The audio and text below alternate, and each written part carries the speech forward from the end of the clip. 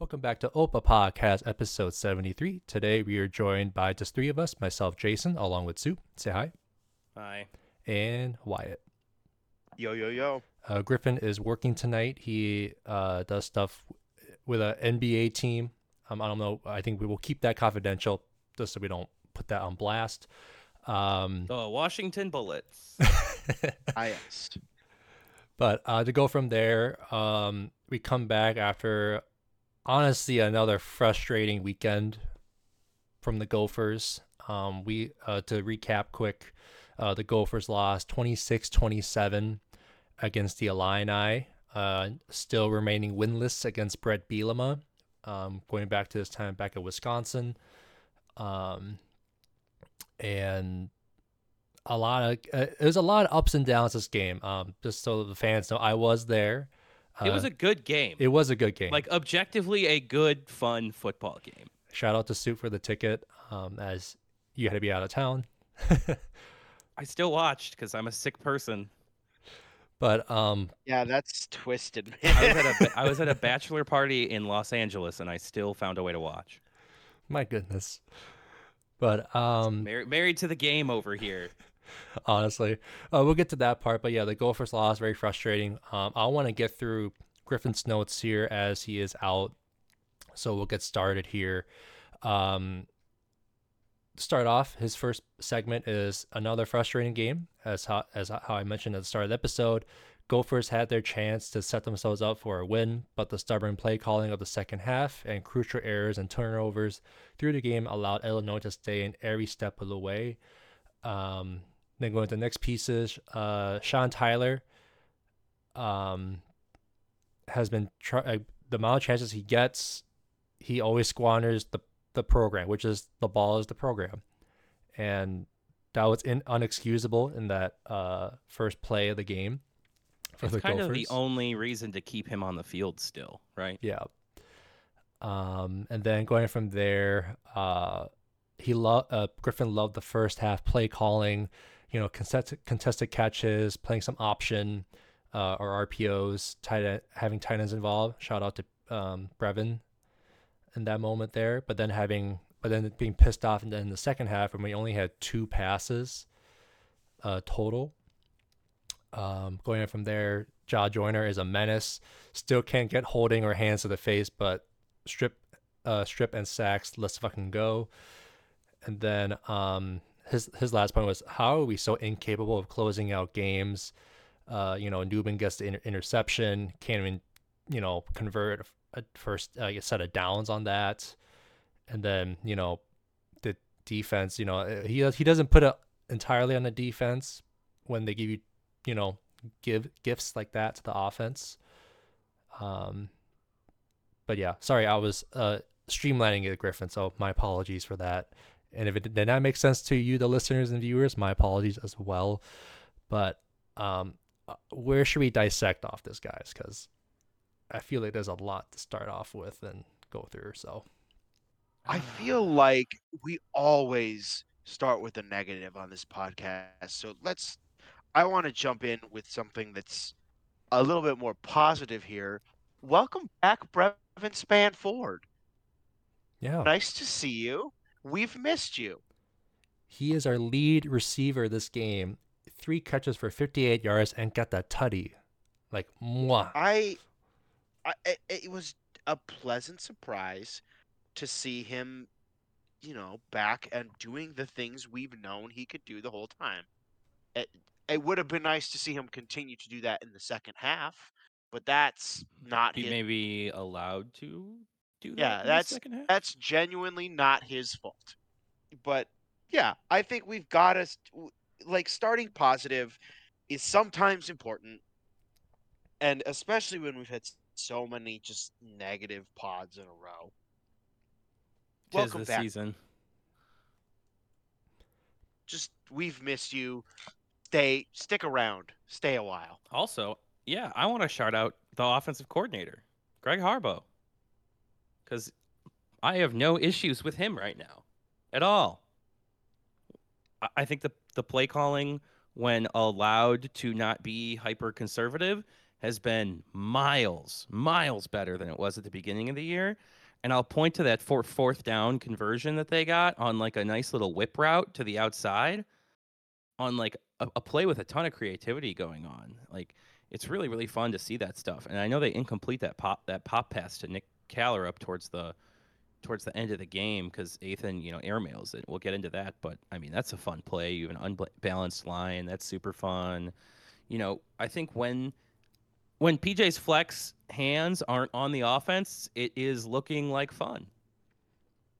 And then I think I'll also chime in as well. Tyler Nubin nabs another interception this game, which ties him for the school record. So tied for the school record of, I think, 12 interceptions in his career, if I remember correctly. Go get another one, Tyler. Notably sniped from the Jim Thorpe Award. Just going to put that one out there. That one is complete Bush League. Garbage. If anyone involved with the Jim Thorpe Award somehow listens to this podcast, just know I'm watching you. And somehow Cooper DeJean gets it over him. Well, I mean, that's because he's like a good special teams player. But that's not what the Jim Thorpe Award is about. That's what I'm saying. He's only on there because he's a good special teams player as well as an elite corner. Yeah. But, like, he has not been a more productive corner this year than Tyler Nubin. He just hasn't. This should have been another game that they won off of the back of a clutch Tyler Nubin turnover and a clutch pass breakup earlier in the game. He had two absolutely huge plays in this game. He impacts every single game the Gophers play. The fact that he's not on the Jim Thorpe Award and somebody like Travis Hunter, who missed 2-3 games this season to injury, is on there, it's just popularity contest at this point. Just admit it.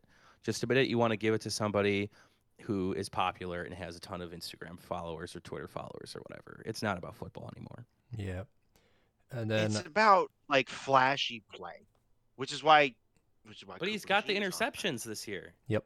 Yeah, but they're not like sexy in the way that It's like Colorado NFL All-Pro. Only in winning teams have NFL All-Pros on them. Colorado's not a winning team. But that's what I'm saying. It's like the NFL All-Pro, right? It's disgusting.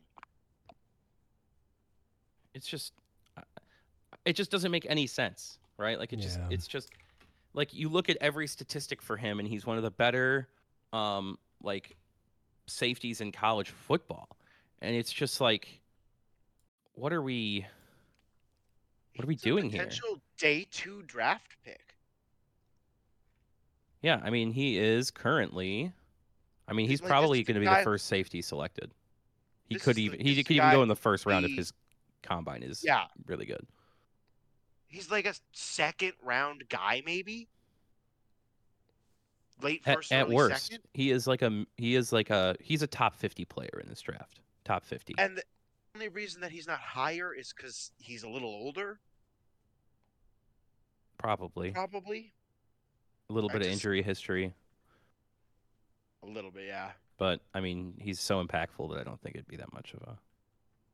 Like I see, whenever I see Nubin's like drafting, who does? Pedigree reminds me of Tweezy. Antonio Jr. for sure. But he's bigger. Yeah, like a lot bigger and taller. Yeah. And what's interesting? Who else is having a pretty good season playing corner? Beanie Bishop. You're right. Bishop. Remember him? Yeah. He's got 4 picks. So is Tyler. Guy. The leader is 7. Tyler has the 3rd most picks in college football. What, does he need 3 more or more? Just 3. I mean, I'm just saying, he's up there. Yep. He's like Tyler Nubin has as many interceptions as Sean Tyler has fumbles. That's true. That's true. What a way to look at it. Yep. And what a segue. And then I got to shout out one more person. Got to give him some love as we always do at every pod. All hail Dragon Kesic. 2 for 2 for field goals, 2 for 2 in extra points. At least he's consistent. We'll take it. Are we? If we're turning this into positivity corner, we also should talk about Josh Joyner. Yes. The defensive line in general has been so good this year. Like, they have shown that the issue last year was coaching and that they have talent at this position. And they have been everywhere this year. And Ja, I mean, just like Griff said, hell of a day. Remind me, is Winston new to the position that he's in? No. Or is To Winston our a position, yeah, it's second-year his coach? first year. It's his first year. Okay, yeah. So Winston's new to coaching our defensive line. Yeah. Yeah. But he has coached at other Shout places out, prior. Yep. shout out Winston Delata-Badare. Yeah. The king. Absolute king. So they've been good. I've really enjoyed what I've seen from the defensive line. Basically, this whole year they've been great. But Ja finally is I think that game will help him get some notice at the NFL level. I really think he has NFL level talent. I would really like to see someone, look around there a little more. I'd like to see him get a little more hype than I think he's getting. I'm not saying first or second round, but Well, he's a sophomore, right? yeah. But It's people 'cause should he's be from talking about Minnesota him. and he's Yeah. young. So, But I am he's a getting sophomore. Boye Mafe vibes though, because look at what Boye is doing at the Seahawks right now into year 2. Oh my god.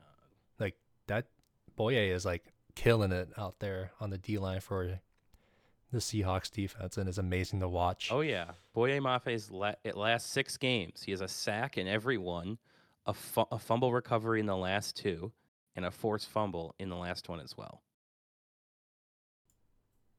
Attaboy, Boye. Gophers in the pros. Hashtag Gophers in the pros. But did you get all that stats compiled there, Soup, or no? I think so. Yeah, I've been working on. Okay, I picked their first 14 relevant games for Ethan Kaliakmanis for Tanner Morgan. We want to see what is going on here. What can the statistics tell us through 14 starts for both of these guys? Because Tanner was a very solid distributor of the football. He was really good. He did exactly what we needed him to do. But Ethan is supposed to be this guy that can take your team to the next level. And it's okay, well, as a prospect, we see it. We see the traits, we see the zip on the ball. We see, a lot of things to like. But why is the approach still so conservative? What impact is the quarterback having on that decision right now? I think is something we need to figure out, because I think we all agree that this is not the season anybody imagined for Ethan Kaliakmanis, right? No, absolutely not. So over their 14 starts, I'm going to give you 2 quarterbacks. You guys tell me, which one do you think's Tanner? Which one do you think's Ethan? Ready? Okay. First, we've got one with 296 attempts. Or quarterback A, we can't do that either. Oh God. One of the quarterbacks has 296 attempts. One of the quarterbacks has 298 attempts. Right? Okay. Mm-hmm. Nearly completion identical. percentage for 296 quarterback is 53. You've got 2,072 yards, 13 touchdowns, 9 interceptions, and 7 yards per attempt. Mm-hmm. Then for 298 attempts, you've got 63% completion, 2,989 passing yards, 25 touchdowns, 8 interceptions, 10 yards per attempt. I would say the latter is Tanner. Wyatt? Yeah, to me, the latter, specifically on the completion percentage, strikes me as Tanner Morgan. No, for me is the touchdowns too, on top of the completions, because I think 2019 was it skews a lot of Tanner's numbers too, because that was his season high of in his career in terms of completion percentage, plus all those touchdowns and to interception ratio that he threw, because he's pretty if he had he was pretty even touchdowns to interception, 1 for 1 in the latter of his career, but that season in 19 skews it a lot, in my opinion. So that is right. Yes, you guys are both right, and I think Wyatt kind of put his finger very well on what the big difference between the two is, and I think it's completion percentage, right? That is a 10-point difference in your completion percentage right now. And, I think we're all kind of like frustrated with the offense right now and just the philosophy. But I think it's interesting to look at that they have given this kid who they supposedly believe in so much 2 less attempts than Tanner Morgan even. Like he's And throwing the ball technically less than Tanner did. they didn't believe in Tanner in the same way. And in fact, they went with Zach Annexstad first. Yep. And here we are, and we've just got Tanner Morgan again, even though this kid's supposed to have, the arm talent that Tanner didn't necessarily have. And But we see that, right? Like we see that on the field. We see the arm strength. we definitely see it. And you don't see. I don't think we see a lot of touch yet, but I think we've hit on the fact that he's young. He hasn't mastered that, and he just kind of wants to throw the ball hard, which is fine. Yeah. I mean, I just think it's hard because it's like, okay, well, if this kid is, everything you guys, say he is, why aren't you letting him throw the ball more? Right? Yeah. Like, why are we because like I understand these numbers for Tanner Morgan. You know what I mean? Like I understand it. Like like the attempts are low, but the efficiency's high, right? A lot of completion percentages. You're finding touchdowns. You're not turning the ball over as much, and like we know that that's what they want from like a philosophy standpoint, right? Yeah. But that makes sense to me because that's the kind of quarterback that he was. And That I'll say I love that quarterback play that's just efficient. I love quarterback play that's efficient, but that's not always the quarterback that you have in the room. well, yeah, And you also have you've to got be to play to the explosive. quarterback you have in the room. As a baseline as a quarterback, you have to be efficient. Like you just Yeah. don't consistently win games if you're not as a passer. But you also have to find ways to be explosive, right? Yeah, and Tanner Morgan didn't necessarily do that himself, but he had playmakers who could do it for him. He got to throw the ball to guys like Rashad Bateman. He got to throw the ball to Chris Ottman-Bell when Chris Ottman-Bell was really playing hot. He got to throw the ball to Brevin when Brevin was, what he looked like last game. Yeah, but I guess what I'm saying is like, why hasn't the approach changed? You know what I mean? Like it's the Yeah, same. You were never really trying to develop Tanner. You know, like Tanner was your quarterback, and you were looking for a plan for the future, and you found this kid, and now you're treating him as if he was Tanner. and he's not Tanner. This Like, kid's yeah, I arm understand. talent is explosive. I get that the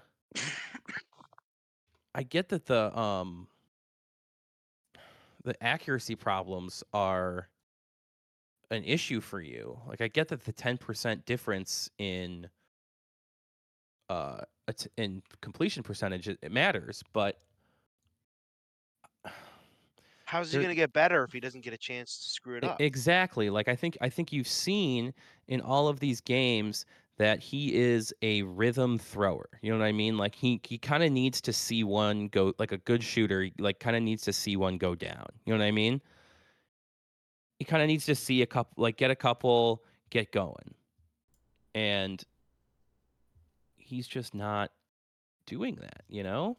He's not getting the opportunity to do that. Yeah, right? Like that's Or I feel more like PJ is getting his hands too much in the flow of the game. I think, as we chatted about a little bit earlier, like you gave him a shout out to Greg Harbaugh on that first half game plan. it's Ethan great. was in great rhythm. Like he was feeling great. He had that He moxie. looks comfortable. Yeah. Looked amazing, comfortable. He's throwing those 50-50 balls that we know our receivers can catch, like a Daniel Jackson will catch, or Brevin will catch, right? And those two guys were pretty much like the top of our receiving board on that side of the ball. Like that touchdown to Daniel Jackson is nuts. Yeah, like absolutely amazing. But then I don't know what the hell's going on in the second half, but like, Oh, was that right in front of you too? yes, it was amazing. Nice.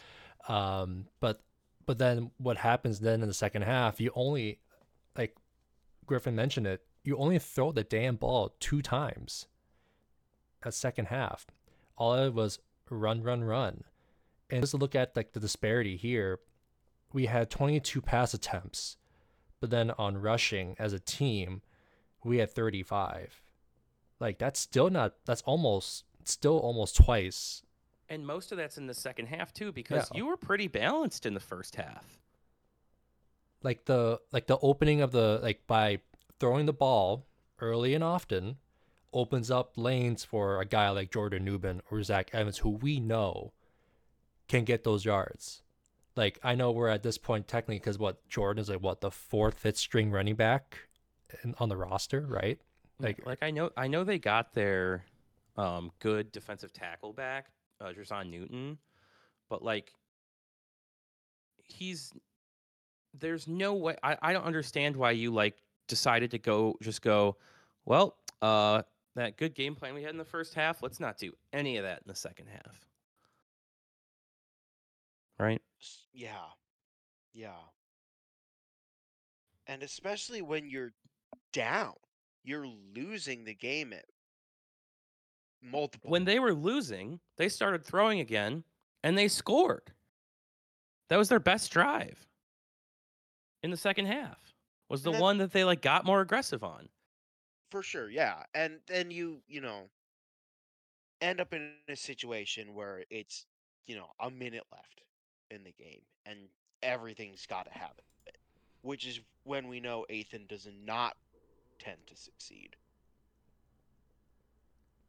And that's just Well, it's just too much to ask for him. Like he's had some like very very clutch moments and clutch throws. Like that touchdown to Daniel Jackson is clutch. Like they need that play when they go out and they get it, right? In the fourth quarter with, 5-6 minutes left. They need that. And he nails it. But they just don't give him opportunities like that all game. They just only do it in the spots where they absolutely need it. yeah. inconsistency, yeah. But then going on further from there, like, obviously looking at the stats here, Ethan was only 50% of passing that Saturday too. And I didn't get the chance to watch the replay. A lot of it from like my like hindsight, looking at what I saw on the field and on the jumbotron at the stadium. There were times when like our receivers didn't help him in the second half either, though, because there are Oh times yeah, Crooms drops a touchdown yeah, Crooms drops a touchdown, and in the end, I think we went to for start the second half. yeah, and in the end, we had to score a field goal instead, if I remember correctly. And then like there's another time. Obviously, it was a bad throw from Ethan, but I thought Crooms adjusted well enough to catch it, and it looked like it bounced off his chest and or helmet from my angle. Again, that I love that view, Soup, but sometimes when you're trying to figure out, was it actually a 9-yard gain on the run or pass, or is it 2 yards, it's hard to tell from that angle. I know it's a weird angle for field position. Yeah, but what, like, besides that, but like Corey Crooms, like, I gotta put you in the doghouse. Like, you gotta be better than that. Like, I don't know what the hell's going on. Like, I mean, no, the doghouse is solely occupied by Sean Tyler right now. Like, Yeah, not saying that other people aren't in hot water, but man, Sean Tyler, you blew it, buddy. You've got nothing to hang your hat on. especially giving the Alana that opening touchdown too, like fumbling in her own zone. yeah. Ugh. So I don't know if it was Soup who sent it or if I saw it somewhere else, but I saw a statistic that said Sean Tyler has 67 total touches on the season, and 4 of them are fumbles. nuts. And that's just too many. So this kind of bleeds into something I wanted to talk about because I think that opening fumble really kind of changed the way uh, PJ kind of went through the game in general. Like I think he was constantly thinking about that the whole game, and it was in his head, you know? Because while we're still on the philosophy question for a little bit,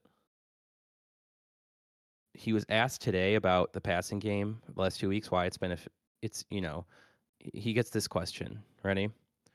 When you look at the passing game the last 2 weeks, it's been efficient and explosive in the first half, and I think you've got 3 completed passes in the last 2 second halves combined. Why do you think it's been such a stark contrast? And this is on Ryan Burns's article on Gopher Illustrated about his press conference today. So this is PJ's answer. Hold on to your seats. That's a great question. I mean, if I had all those answers, you wouldn't ask that question over many, many weeks. I don't think it's necessarily one thing. I think it's we've had some dropped passes, we've had some incomplete throws, and then you're off schedule. Next thing you know, you punt and you don't get the ball back for a little while. Then maybe you have a lead and then you're running the ball and working clock. So I think it goes on. It just depends on what the games looks like. But it's not just one thing. Unfortunately, if you look at the game, we dropped a touchdown. That changes the course of the game. We fumble a kickoff, and so we lose the possession when we were supposed to gain a possession. If we score like we did on our first drive, that's a 14-point swing. And if we hold them out of there, that's another 14-point swing, let alone the touchdown. So you can go back. We can say it's one play. This is very similar to Northwestern where it's 12 to 15 plays. You're like, how did that one go away? I gave you this analogy. It's like roulette.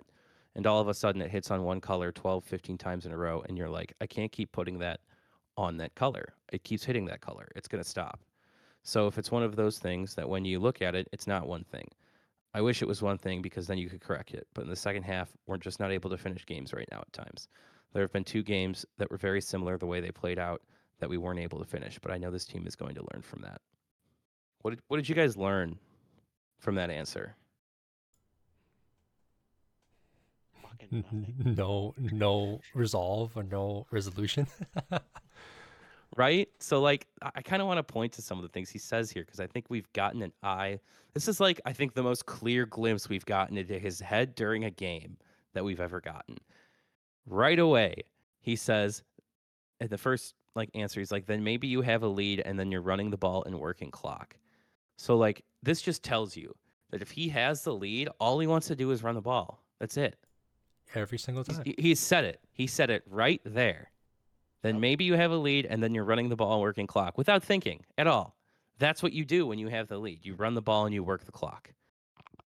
Just such a Jerry Kill answer.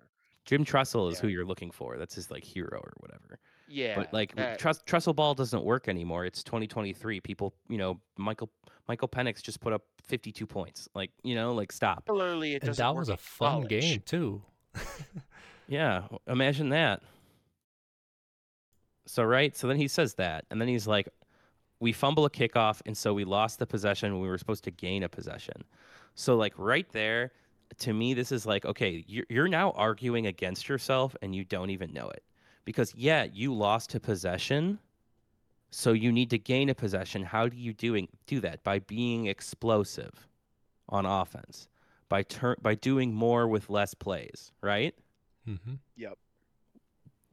But don't try and actually do that, right? Like he's making the arguments here for doing the opposite of what he's doing. So you fumble the kickoff and then you lose a possession, so now you play hyper conservative to limit your plays. You know what I mean? Like, Yeah.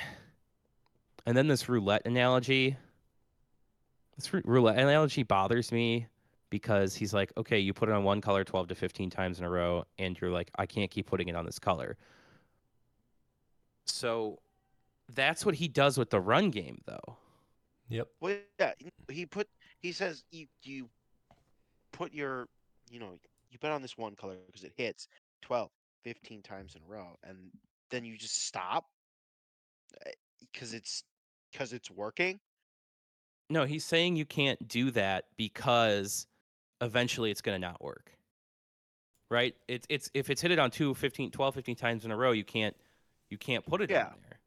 But like But you never it's know not though. working. Like that's the thing. Like if if Ethan got the chance, like, so right now the game status, he threw 22 times, only 11 of them were catches.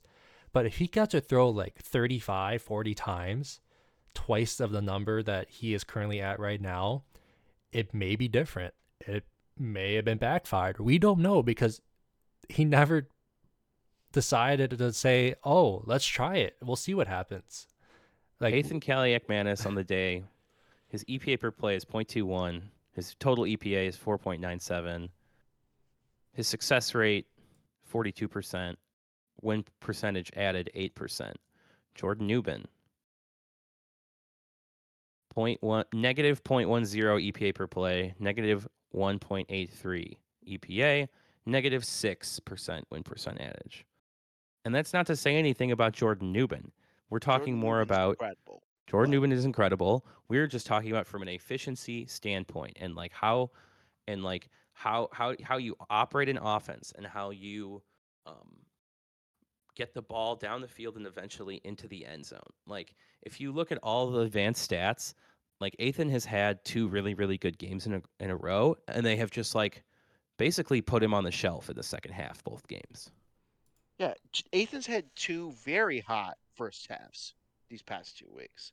I've really liked what I've seen out of Ethan in the first half. And it's frustrating because we all are sitting there and we watch it and we know it's not like we can be like, okay, some of this is on the quarterback, but some of it is you not really like letting him do anything. And then when he's having a good game, you say, well, hey, buddy, thanks for the lead. Thanks for the 2 touchdowns in the first half. We're not going to throw the ball anymore, though. Yeah, rather than trying to get you more touchdowns, we're just going to give the ball to Jordan Newman.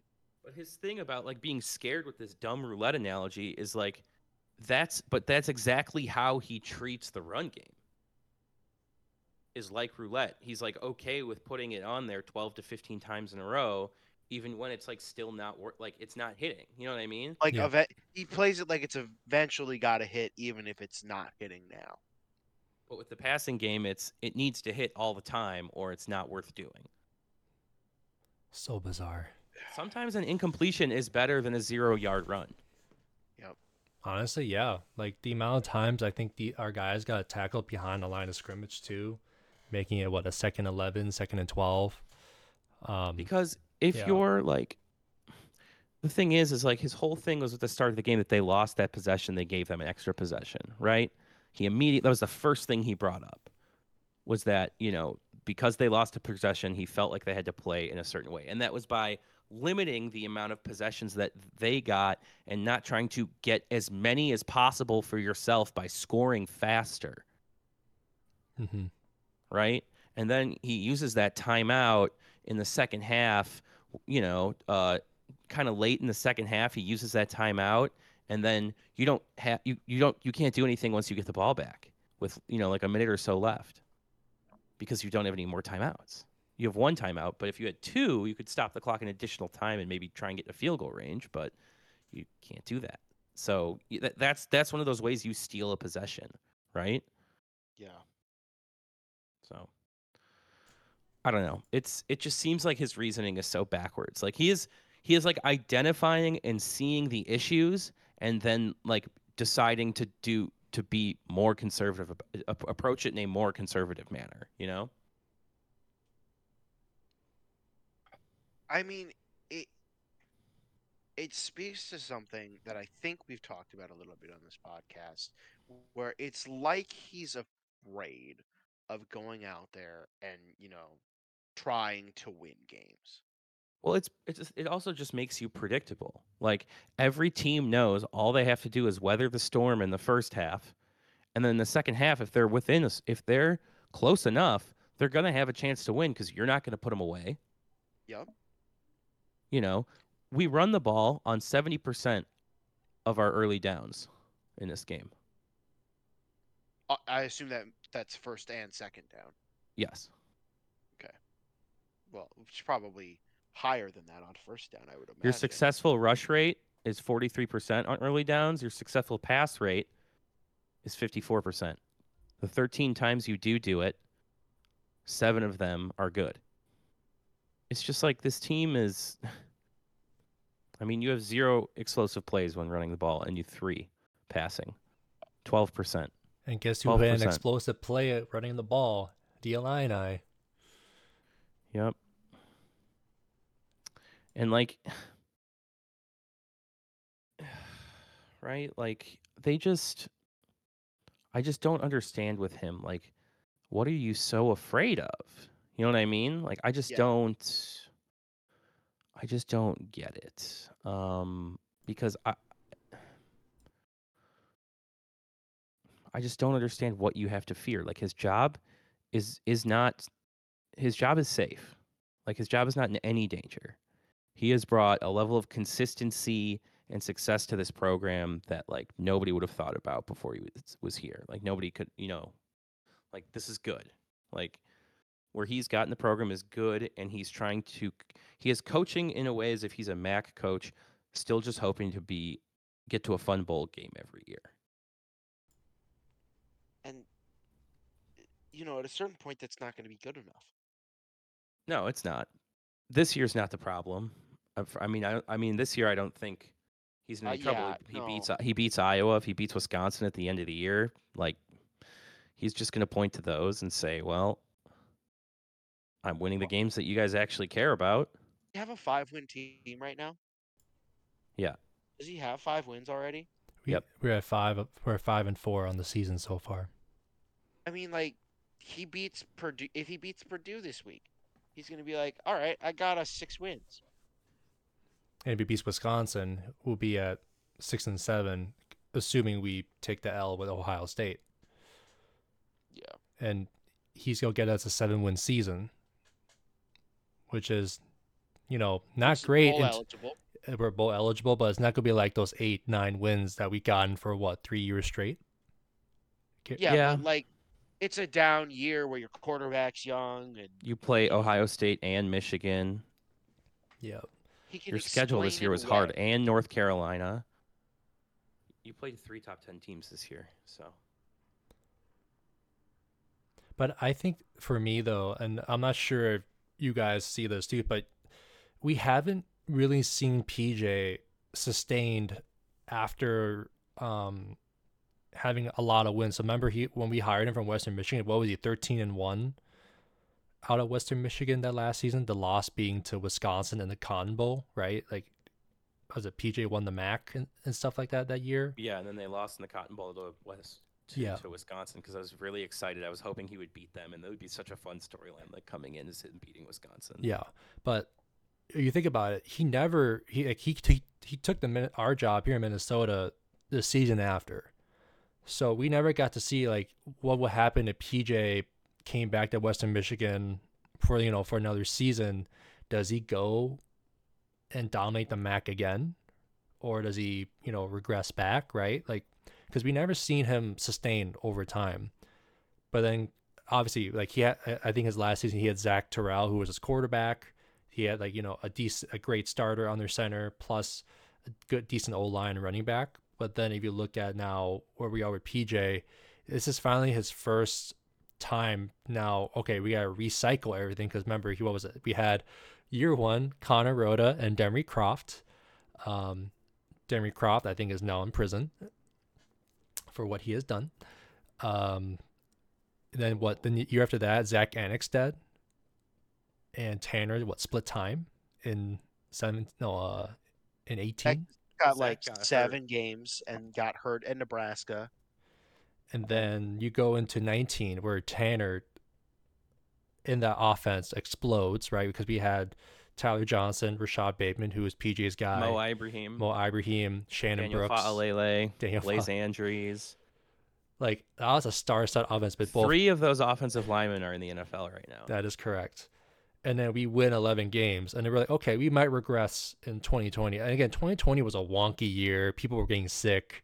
Apparently, the specialists were out too. That year, just kind of don't count that. Yeah, year. Okay, scratch that year. Kind of like that's like a. Yeah, scratch that year. Then now you're on to 21. Your job is not being judged at all in that season. And then 21 and 22, you still got Tanner under center. You got a good chunk of the offensive line back. Plus, you have Mo Ibrahim, who, when healthy, looked good, look decent, or even better. But then, you know, that's the consistency that PJ brought us to, right? He can get us 8 to 9 wins a season, even more, and keep us in contention for the West. Remember, I know we were bitching about this on the group chat. PJ, after being so close, has not won on the West. Like, obviously, we mentioned we did tie for first in the West in 19, but because of the loss to Wisconsin, it broke the tiebreaker, so they went to the championship. Like, that was a year we could have gone to the Rose Bowl. I'm still salty about that, as if you can hear it from my voice. But No. but if you think about it, PJ has gotten so close in the last, including this season, 4 seasons, excluding 2020, to winning the West. And I'm just gonna say it here. I don't think we're not gonna win the West. If he does, I would take my harsh take back. But we are not gonna win the West this year because of how PJ is running this team. But also, this is the first time we've seen him try to rebuild what he tried to do in 19, because we never seen him run for longer than 4 years at a program like at Western Michigan, and it's now in year 7. So I don't think maybe PJ's thing is not to last for a whole 5 to 7 years or more, but I don't know.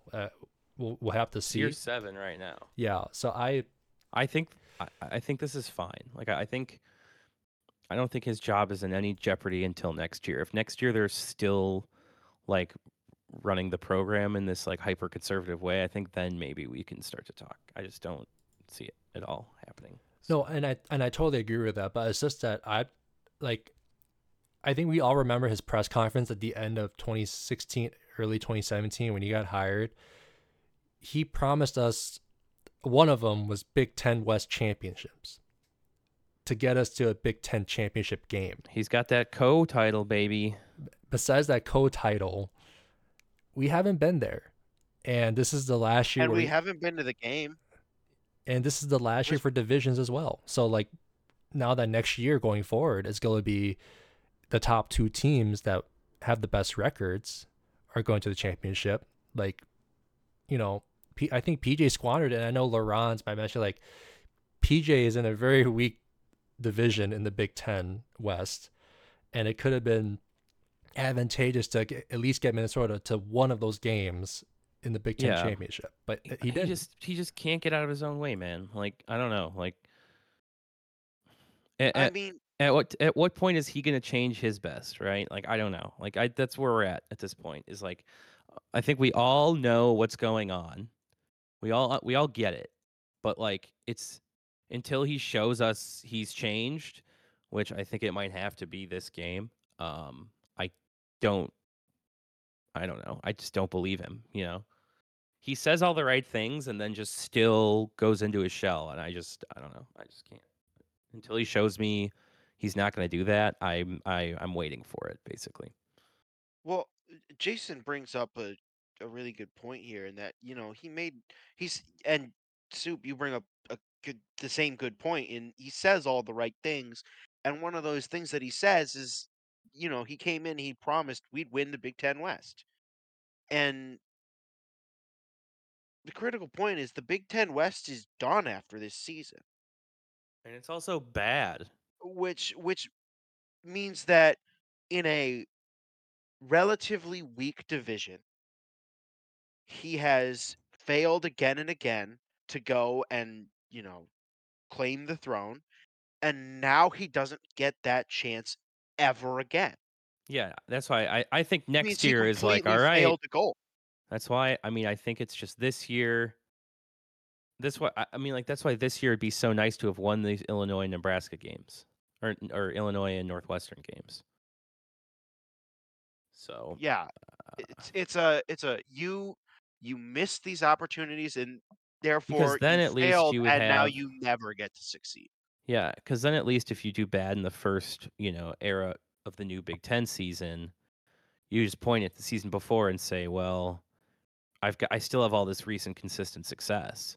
But now if you do bad with the new Big Ten, and this is the new normal, and you look behind you and you say, well, we're still seeing glimpses of those old ghosts from last year anyway. And you know, I just wonder if once the season's over and we're not in the Big Ten, we're not the Big Ten West winners because we won't be, and we're going to New York for the he's gonna get Pinstripe all of Bowl next or year. whatever they call it now. eh, I'm not saying he's going to get fired. I'm saying, when is a reporter going to go back and pull up that quote about winning Big Ten West titles and Oh, say, I think they do. Well, I think Ryan Burns does, but I don't think any other like publication in the city really cares about them. So, eh, which is lame, but whatever. I just like, who's going to ask him the question? Hey, you failed. Yeah, Who's going to point that out to him? he's not gonna answer Because it even if you that's, do. So I don't know. I mean, I don't think he has to. I think there has to be some embarrassment about that. Yeah, I think it's more about that it's been there for the taking multiple times, and you just refuse to take it, right? You've squandered it. He's And been here what, I six think that's years? all wrapped up in like the philosophy question. Like I think those questions are already being asked, and they have been asked by good reporters for years now. And I just think it's like this is a year where it's the only thing you can really point to. Last year you could say Ethan's young. We still are trying to develop him. But this year it's like, okay, well, why aren't you trying to develop him now? You know? Or how we've been harping all season Like so far. Like, PJ's where's the running risk? out of like his entire 3-minute answer to why is the passing game all of a sudden disappearing in the second half. And he doesn't really blame any one thing, you know? He he's running out of excuses before it's me, because for everything else he says, I take the blame at the end of the day. When he gets these questions about like why they get so conservative, he is always blaming it on like all these other factors that are like forcing him into making this decision. But it's like, no, you can just choose not to do that. Like, like what more do you need to see? Like, it keeps not working for you. You've lost 2 games this year because of it. Like, when are you going to see that this just isn't working? You know? Yeah. Does he just not watch anything else from the rest of college football Well, where teams just don't stop playing in the second half? because this game is the perfect example, because both units of this team, minus special teams, because they are special, that's for sure. But offense and defense both played winning football games. They both played Yeah, winning I mean, football games. On offense, Ethan ends up throwing for 3 touchdowns. You get 3 touchdowns from your defense had quarterback any day. one bad drive, Yeah, the and defense even makes that was kind of a fluke. two bad drives, but you give up like a 53-yard swing pass. That's a bad drive. Yeah, yeah, not ideal, I suppose. Yeah. So the last drive at the fourth quarter is like that's a separate issue entirely. That's Yeah, also like a weird philosophy issue, I think. and I don't really hang that on the defense that much. No, they played a game. It's The game they played they should have won, and the offense puts up, you know, the offense puts up 26 points. That's enough to win you a game in the Big Ten West. Yep. Like like I Plus, will and I remember, will 3 turnovers as well. I will stare at the fumble sitting on the 20-yard line to start the game for Illinois. What do you what is 27 minus 7 less than 26? Yes. Interesting, right? Yeah. Surprisingly enough. Right? Literally a point, weird. I mean, there's a lot of like individual like things, and as I But on was, offense and defense, I just want to stress, they both played games that you should win, yep. right? Like they both put together games where you're like, okay, well, if I told you Ja Joyner has a strip sack, Tyler Newman's got got an interception, a touchdown saving pass breakup, Justin Wally's got an amazing pass breakup. They generate 3 turnovers on the day. What do you think? We win, right?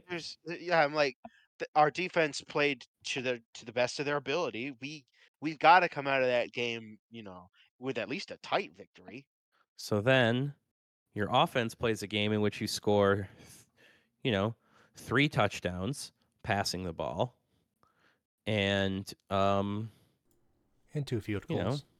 yeah, but like but I'm saying like your impactful plays are your 3 passing touchdowns. Yeah, you say Ethan ends the day with 3 touchdowns on 22 attempts. You're like, okay, sure, sounds great.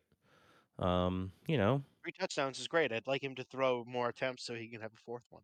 Or just more yards would be great. More yards would have been awesome too, but Yeah, I think that's more the thing with him is that like you see these big play he's really good at like finding these big play touchdowns every game. Like every touchdown they have is like him pushing the ball down the field to Daniel Jackson. That's like all their impactful plays, and they just are like, we're not doing that in the second half because why would we? So like this is the first game that they were really bad in the middle 8 for. Right? We talked about it a little bit. Like PJ calls that weird timeout in the first half, that second timeout usage. And then, they just don't really do anything at all. So I think that's been big for them in the games where they have ended up like holding these other teams off is they're usually very good in that middle 8. And this is the first game I think all year that they were kind of bad during it. But both units of this team, should have won, and I think the head coach is the one who gets in the way at this point. And special teams, right? Gifting them. Here's 7 free points basically. Yeah, I don't have much more to say from this game. Just WTF. Yep. I mean, you open up the game, right? You open up the game, touchdown, you field goal, and that's your first half in drives. Right? Touchdown, field goal. Yep, and then you end the half. Then you go field goal, punt, punt, punt, punt, punt, punt. Like you completely just kind of like piss away the third quarter trying to run the ball because Corey Crooms drops a touchdown. Like when that happened, that's kind of when PJ folded it up. I think had Crooms catch that ball, I think we see a very different second half. And I think that's annoying. Yeah, and then we scored a touchdown later in the fourth quarter, but that was still a lot of like punt, punt, punt. And then, we're down. So, okay. Yeah, we scored that one late in the fourth quarter because you need it. Yep. So it's like, and like you don't step back at all as a coach in that moment and say, hey, maybe we should do that more. When it was 5 minutes left in the game, 6 minutes left in the game, our quarterback found us a touchdown. You're willing to give, Jordan Newbin, who's, doing great, but he's RB5. You're willing to give him, 20, 30 touches a game to make plays, but not Ethan? I don't know. I don't know either. The thing is it was going well this game. Like it was going well this game, and you literally made one mistake, and then you completely flip, and it just ruins the game for your whole team. It throws everything out of rhythm, and it's just really. And I think this is like PJ lost them this game, and I think this is like really a prime example of it to him, hopefully. And I just don't know what to tell him at this point. I mean, we've been saying the same things all season, and it doesn't seem to change. No. But I think we've pounded the offense for long enough. We can talk about the defense really quick. Yeah, let's touch on them. We gave him some love earlier. Tyler Newbin, Jaw Joyner did some great things this game. I just think they just got tired and gassed because like PJ is trying to milk clock, but they don't convert the first set of downs, right? Like your linebackers named Cody Lindenberger is still not consistent enough. Yeah. And this is his second game back from injury? No, Cody was fantastic. That forced fumble he had was amazing and like perfectly timed play. But I more mean like Maverick Baranowski, Devin Williams. Like that big touchdown run happens because Devin Williams doesn't clean him up, and then Tyler Newbin takes a bad ankle. But like you have to make that tackle in the Big Ten, bro. So yeah, Tyler Newbin makes a mistake there too, and unfortunately, I think he also kind of makes a mistake on the touchdown at the end of the game too. I think I think as Tyler, you can't let anyone get behind you, and they motion their best player into the slot. You have to know that could be coming. I think that was the same play he picked off the drive before. Like they literally ran that same play the drive before, and I think he picked it off.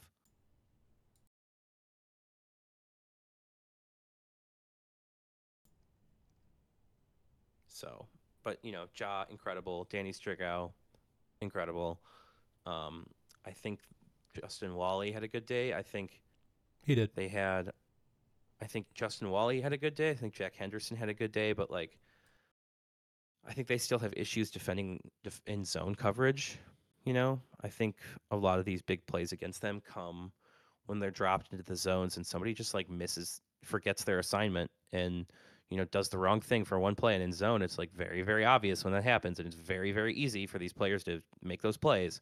So like missing in zone coverage is like so much hard. I think so much more punishing than missing in man coverage sometimes, because other players can make up for man coverage easier. But if you just like vacate an area of the field, like it's so obvious. So I think that's kind of what happened at the end of the game there. I'd like to see them drop a third player. Doesn't need to necessarily be a safety, but like put Tyler, Gooseby, and Green back there at the same time and just say, we're going to play cover 3. Like, just do that. Yeah, I'm confident Joe Rossi is going to fix this. He's like, okay, Yeah. here's the deficiencies that we have. Let's see what else we can do. Because like obviously, the dude's of The knowledge. defense's issue is big plays. It's always been big plays. That's the point, right? Like, and we've seen what it looks like when they limit those big plays. They're very good, and but your team, I think, has to be able to win multiple ways, and you have to show the willingness to want to put up these points, right? And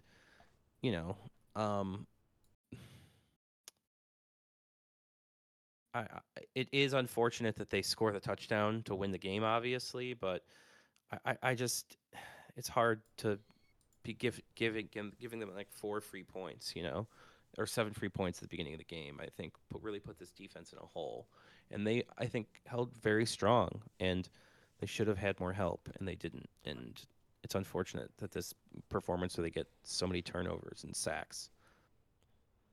Yeah, because like this is the game where our team won the turnover battle. We caused 3 turnovers on the Illini offense, and if you look at the whole overall game, you just had to take out the polarizing ones, right? Like the first drive on that zone coverage when our special teams fumbled it on the same 20 thing. yard. Yeah. Yeah, and then well, same they with the just last don't drive. block on special teams, which is the problem. Yeah. The problem is that they just don't block anything on like their special teams players might as well just be standing out there. Nobody's ever blocked. I don't understand. Yeah. Like I know that we like really want to see like returns and stuff, but like none of these guys are ever covered. Which, if you want to segue to special teams, what the fuck is with these coverages? Like the first one, I thought, oh yeah, Sean, go, and then all of a sudden, like he has 2-3 Illini special teams players in front of him. That's something you can see really well from that angle of the field. I love that angle that I have, because you really do get to see like the whole play kind of when you're kind of at this back angle that these seats are at, and it's on that side of the field. It's really cool. And kickoff is like you can just see how bad it is. Like it's atrocious, you can just like man. watch guys come completely unblocked down the field and take free shots at whoever's returning the ball. It's nuts. Like at this point, I'm just done with both PJ and Wenger. What the hell they're doing with special teams? Yeah, but like I've resigned myself to it. You know what I mean? I'm like, he hasn't fired him now. He's not firing him. I don't know what he has to do to be fired at this point. So I'm just gonna. I can't worry about it. I can't let it bother me because I know. You know what I mean? Like I just know it's not going to change.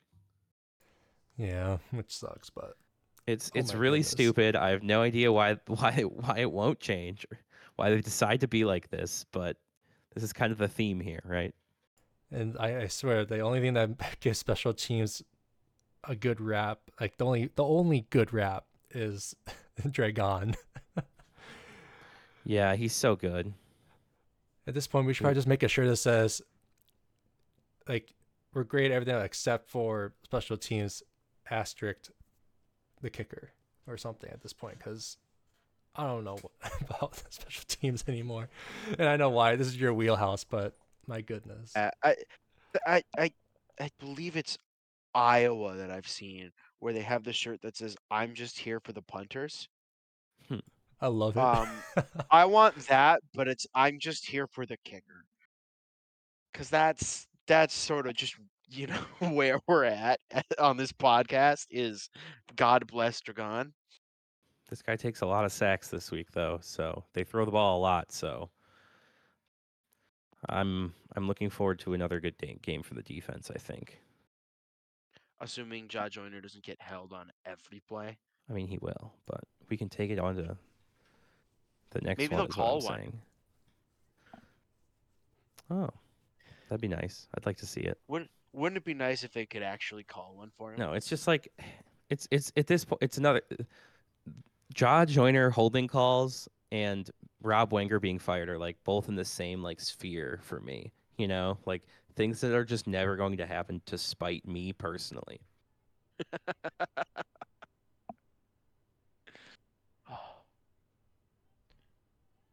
Is that like never having a good punter ever again? I guess. Where I just like want to see someone punt the ball well.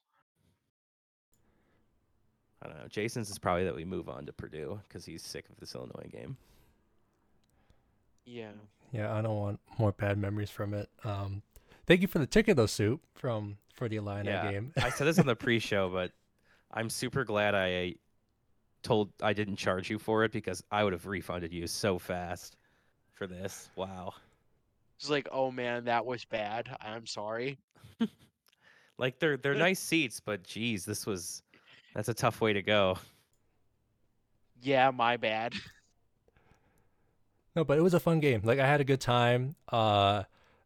It's again, it was my first game back as a fan in a very long time. So just to be there, talking to strangers about how the game is going, like the guy, like I don't know if you know the guys in front of you, Soup, pretty well. Oh yes, I do. But like when we score a touchdown, Those guys are great. especially like So they've been there with us since we started getting tickets for like 3 years. So it's nice to kind of have like that group, like a touch point kind of with the rest of the fans outside of your group because it's nice to have people to commiserate with. Yeah, and then like especially getting that last touchdown to go up the game 26-20 at that point. Like I never that's right in front of you. I never high-fived and hugged people so hard. And my girlfriend gave me the side eye when I told her about it when I got home, but that's another thing. But Hater, no, it's fine. It was a fun game. Just disappointing how it has ended that way. But as we mentioned, let's move on. We're already over an hour on the pod so far. So we're going into our third to last. Appropriately so, I would say. Yeah. We're going to our third to last game of the season. We are going to be at West Lafayette to play against the Purdue Boilermakers. The game will air on NBC for another 2:30 p.m. kickoff. Again, we hate 2:30 games. Worst. I mean, away Every 2:30 game games are really good though. Very true. 2:30 is the best away time, but the worst actual game time. Like the worst game to go to is at 2:30. The best games to watch on TV are at 2:30. True. That's fair. I think that's logical. That's my hot take. That's my hot take for the episode. But going on from there, Purdue is not doing too hot this season. They are currently 2-7 overall. They're under a new head coach. I'm sorry, guys. Ryan Walters. Formerly of the Illini, who was their defensive coordinator last year. Interesting. But yeah, very rocky situation for them because they lost the last 4 or 5 games. You're starting a program in the year, the transfer portal and NIL as a team like Purdue. The first year is gonna be brutal. Rough. So, but like looking at it here, last weekend they lost to Michigan, which is obvious. If you're a Big Ten West team going to play Michigan, they lost in Nebraska 14-31. Before that, Ohio State losing 7-41. I saw the memes like, "Hey, you're playing Purdue, and Ohio State's ranked in the top 5," Yeah. but it didn't happen.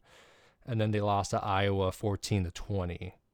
And their lone victory in those last 5 games was winning 44-19 against the Illini. Yeah. That's So that's brutal. That's tough to stomach. Yeah.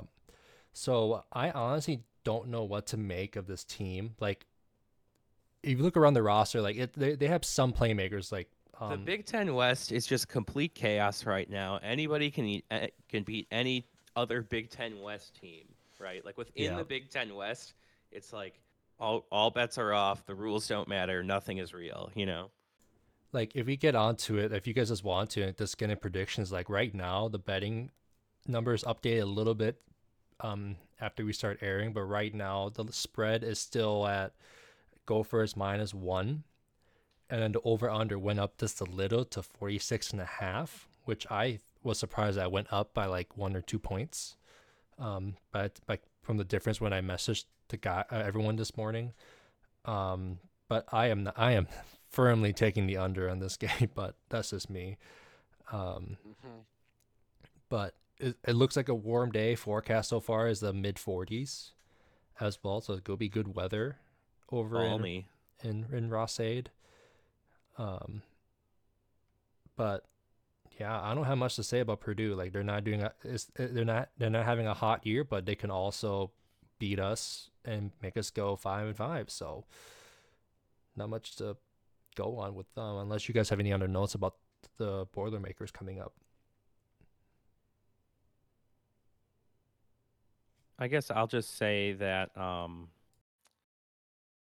they are going to throw the ball a lot, and the Gophers have had a tough time defending the pass in zone again, and I think that's going to be key to this game because they're going to need to be able to bring pressure with 4. I think the guys are up for it, but you're also going to have to cover well and know your assignments. And I think they'll get picked apart basically. I think Hudson Card will pick you apart if you let him.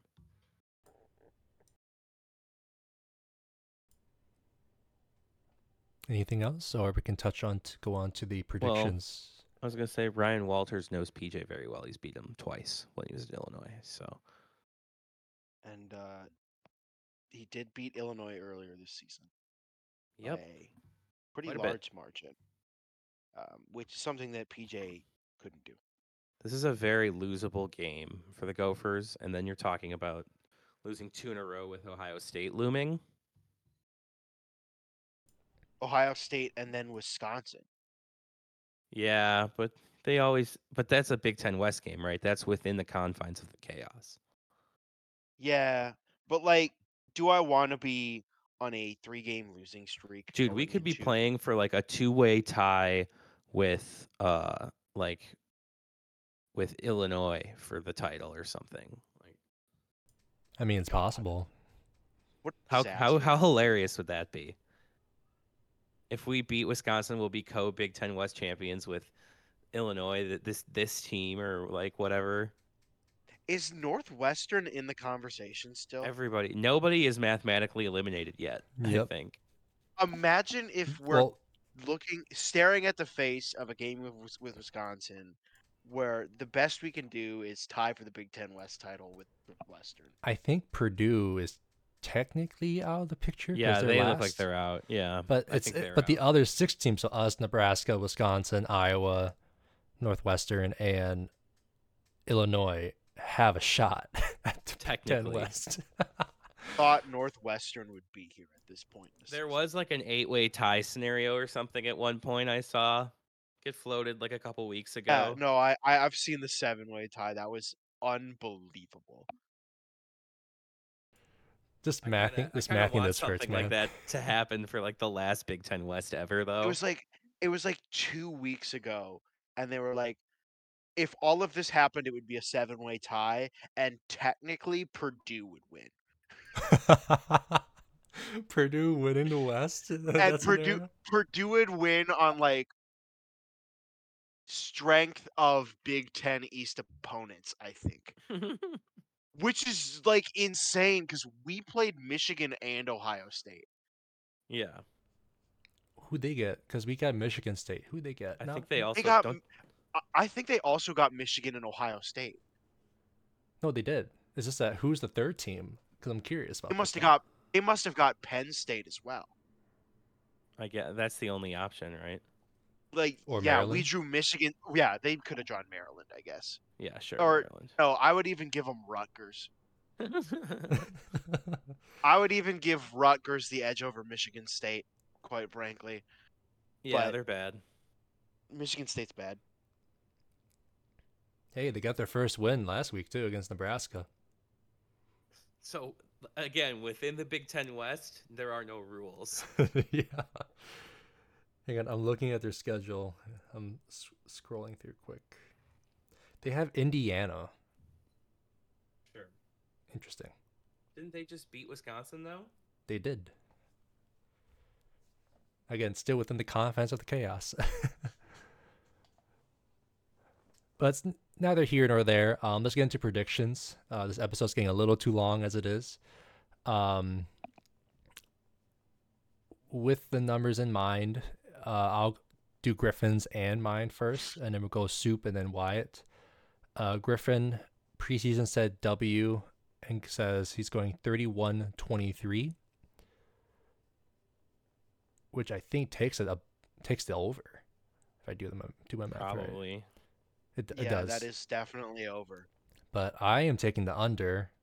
I said dub at the start of the season as well, so I'm saying 23-21. I think this game is going to be closer.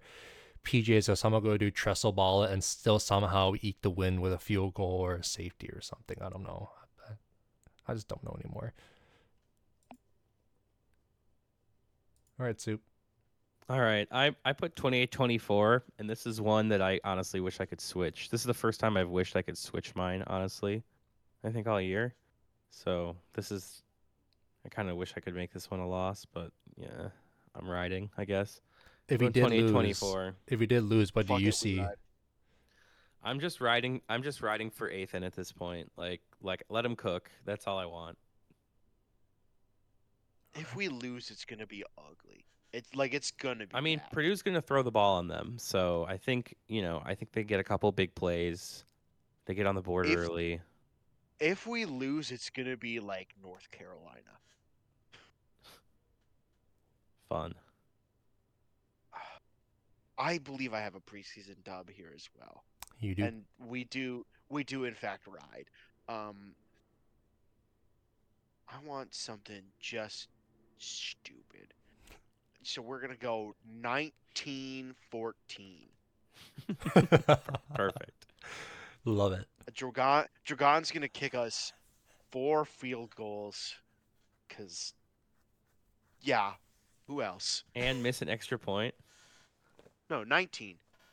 He'd get the extra point.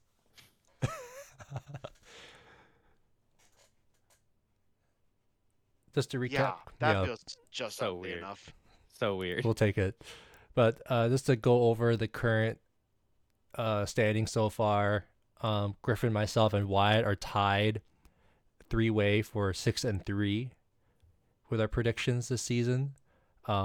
Soup is still firmly in the lead at 7-2, but it could change in the next 3 games. Who knows? Nah, we all picked dubs this week, so it won't change this week. True. It actually won't change For the, the rest for of the 3 season. weeks. Actually, yeah. I think I've clinched. I think I clinched actually. You Yep, might I be Because think right. you and I probably picked the same results. We all picked the rest same of the way results out. for the next We've 3 all got games. dubs. We all got the same results for this game, Ohio State, and the last game. Oof. So it's over, actually. So Soup Wait, got does the that win. mean I picked I a claim victory I- right now, live on this podcast. Did I pick a W for Wisconsin? Yes, you did. Yes, you did. Oh, I deeply regret that. You got talked into it during the show. You had it as an L, and during the show, the preseason show, you got talked into it. God damn it. Oh. I could be co-podcast champion. We could be. Oh, that, no. Now I kind of want that to happen. Oh, It would be why beautifully did I let poetic. myself get talked into a W against Wisconsin? Oh, No, that's very characteristic of me to have hope at the beginning of the season, and then it just dies. Oh well. But going on from there, still no times yet for the Ohio State and Wisconsin game. I didn't see anything on Twitter or on my Gopher Sports. So we'll see as the remaining weeks shake out. But I guess we'll call that a wrap for today's episode. Unless you guys got anything else. Pain, sadness. Lots of pain. I think there's a Gopher basketball game. Yeah, it's the opener tonight. Let's go. Let's go. I'm Yeah, hyped. they play I'm hyped Bethune Parker Cookman. Fox. I'm hyped Parker Fox is healthy. Go Let's Gophers. see if they Gets can win healthy this one. soon. Pharrell get healthy. Women's hockey is number 4 in the nation now. I think the men's are still in top 5 as well, splitting with UMD last weekend. So That'll happen. go for sports besides football. What channel is the basketball game on? Is it not BTN? We'll double check on that. But we gotta wrap this episode. So everyone, thank you so much for watching and listening to OPA Podcast, episode 73. Have a great weekend. Enjoy the Purdue game this weekend, and we see you guys next week. So As much as you can. as much as you can. Yeah.